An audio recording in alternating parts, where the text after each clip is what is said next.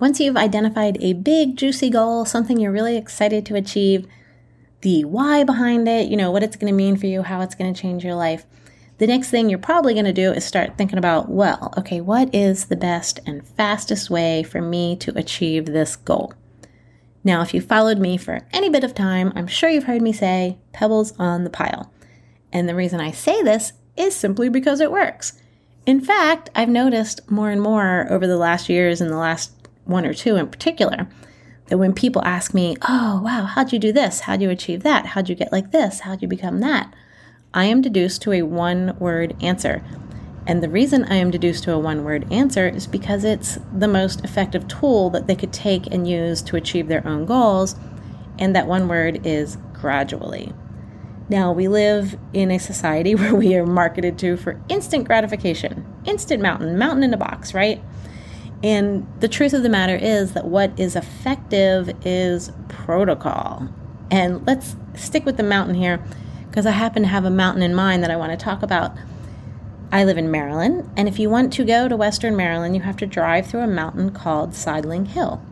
Rather than going around the mountain or over the mountain, they decided to just blow right through the middle of the mountain. And it's kind of cool because when you drive through, you can see all the striations of all the many, many years of layers and growth and development. And they're literally, different colors and different types of materials. And it's not only fun and interesting, it's a wonderful analogy of how we create our own mountains, that mountain being a goal, step-by-step protocol, right? And to that end, I highly recommend some sort of tracking and measuring system, because this is effective for a lot of reasons. Number one, what gets measured gets improved upon. You plan, you measure, you pivot, right? But also, once you get to the top of the mountain, it's sort of like having that road blown through the middle of your mountain where you can look back on your tracking and look at all the ways in which you grew, you developed, you got better at something that actually empowered you to be at the top of that mountain.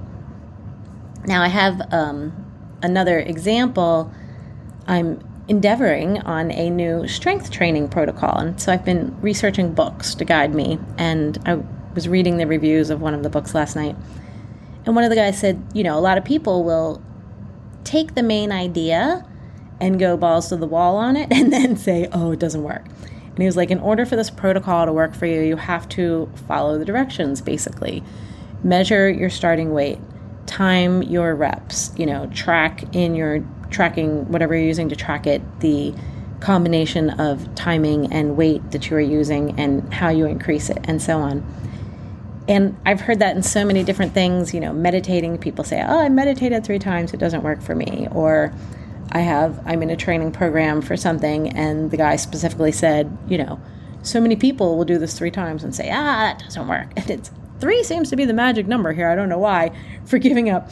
But you need to keep going. You need to track everything. Think about it as your mountain, right? And the tracking is when you go back and drive through that mountain and sort of look at it from the inside, see all the cool ways that you grew gradually to get to your goal, to get to the top of that mountain.